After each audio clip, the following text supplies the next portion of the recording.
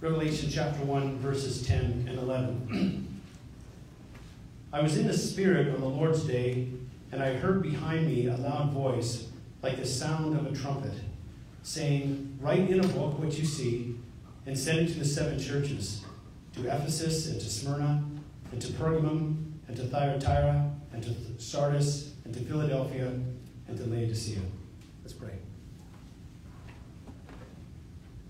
Lord, this morning we, as every week, we come to you in humility because we do not claim to have the way for life in and of ourselves. There's this voice inside of us that says go certain ways, but we know, Lord, that your way is the way of truth. And so we look now to your word of truth to inform us, to help us to change the way we think, to help us to change the way we behave. And so, Lord, we submit to it as humble sons and daughters of yours, as a part of your family. We want to hear from our Father. And this is your direct communication to us. So help us to listen this morning, help us to understand it, and then to apply it to our lives. And we'll give you all the praise and glory for this in Jesus' name. Amen. And you may be seated.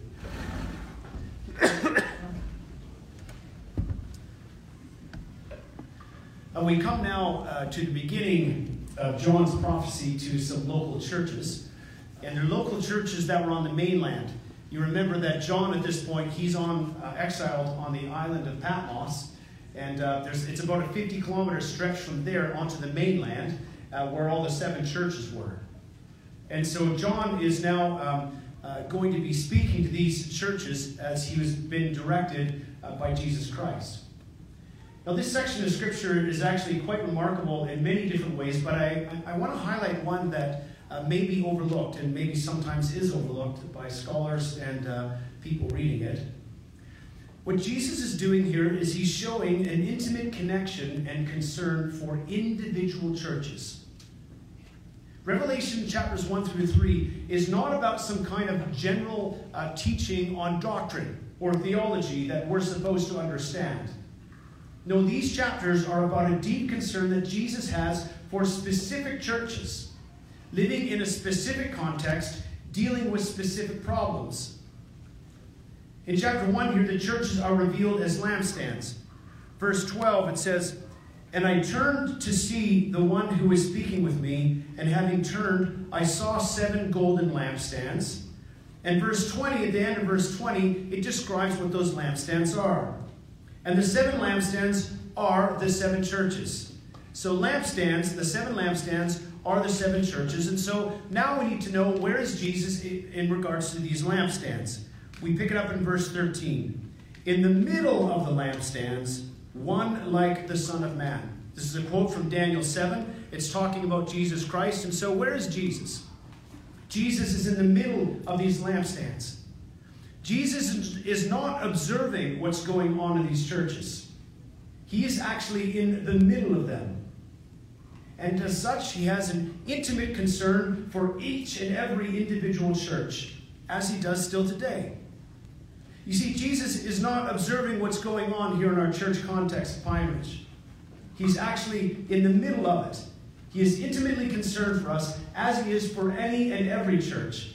This has always been the case for God. We read about this throughout the Old and New Testaments.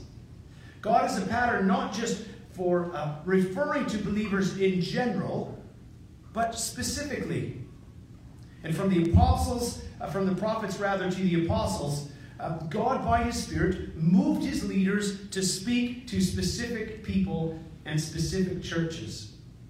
And that's what Jesus is doing here through John. He is standing in the midst of his churches, concerned with each and every one of them individually. But as the context shows, these churches were not doing so well. And so Jesus needed to speak to them, who in the midst of persecution, these churches were compromising with the world. And so these churches needed a severe talking to. Remember that as a kid, getting a severe talking to from mom or from dad? Remember that, Bryce, getting a severe talking to? Mom, dad? No, you never had that? No, that's good. Just a direct spanking, that's what happened to you. As kids, we would prefer to get the spanking instead of the lecture, because the lecture is drawn out guilt.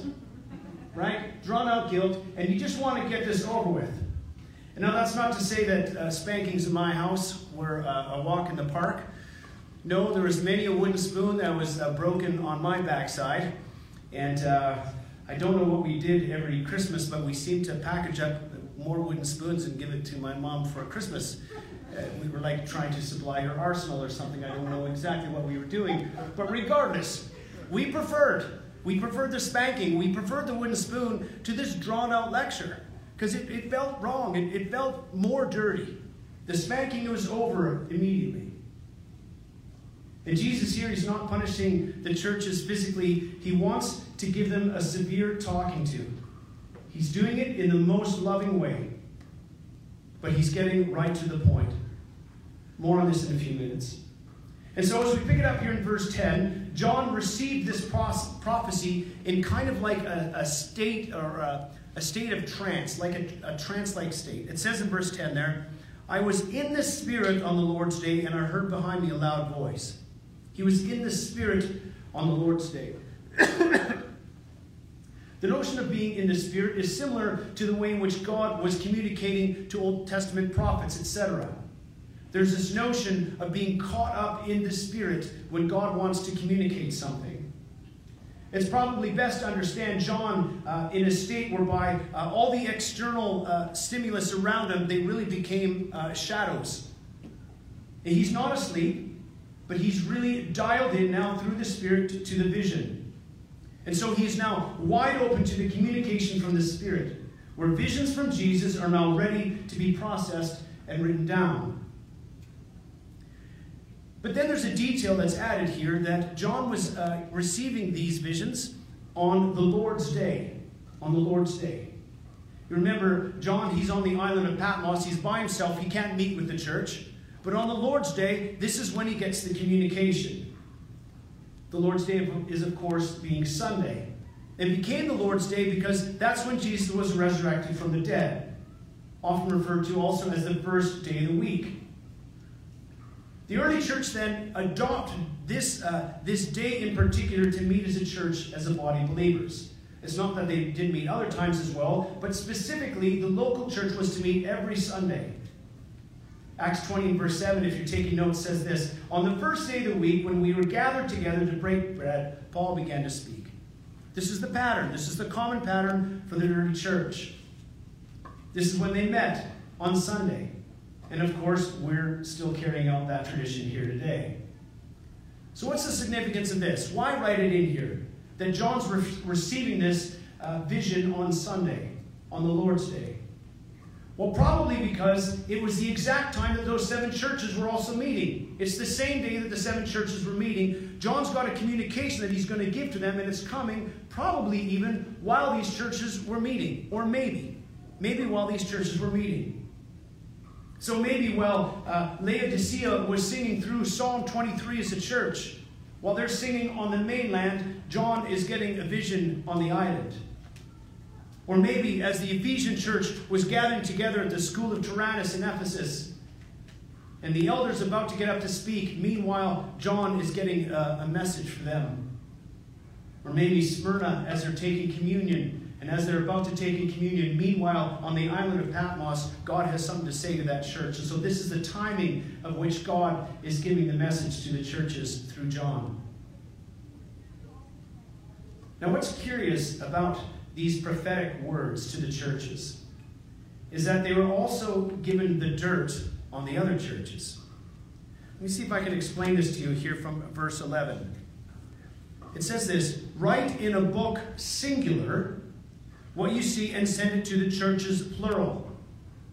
Write in a book what you see and send it to the 7 churches, to Ephesus, Smyrna, Pergamum, Thyatira, Sardis, and Philadelphia, and Laodicea. So it's a singular book that was meant to be given to all the churches. And so as each church were to get this singular book that's coming to them, all the dirt on the other churches is written there for them to see and to read.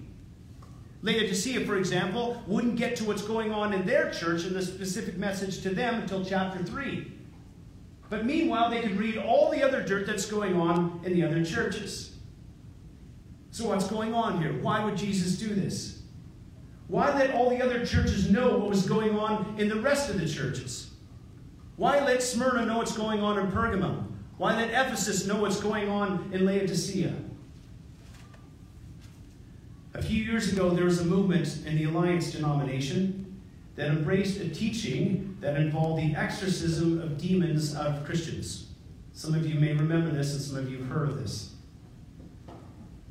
Now, you know the stories in the Bible. Of course, you know the stories of somebody like Mary Magdalene. She got 7 demons exorcised out of her and then became a follower of Jesus. Or you remember the man who had a legion of demons in him and they got cast out into the pigs.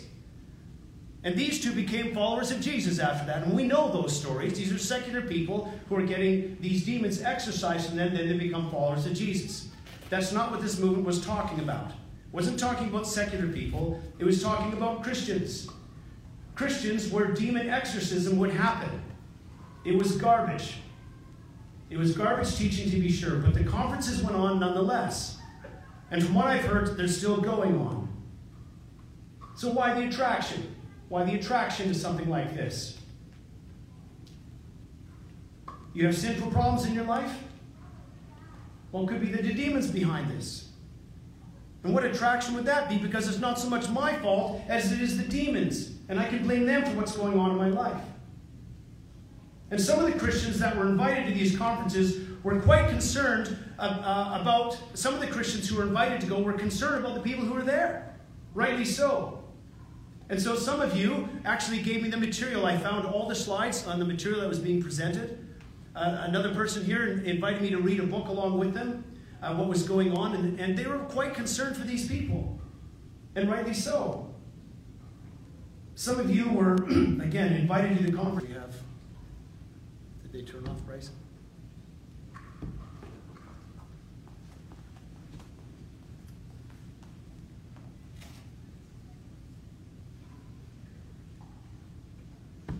Is it coming out?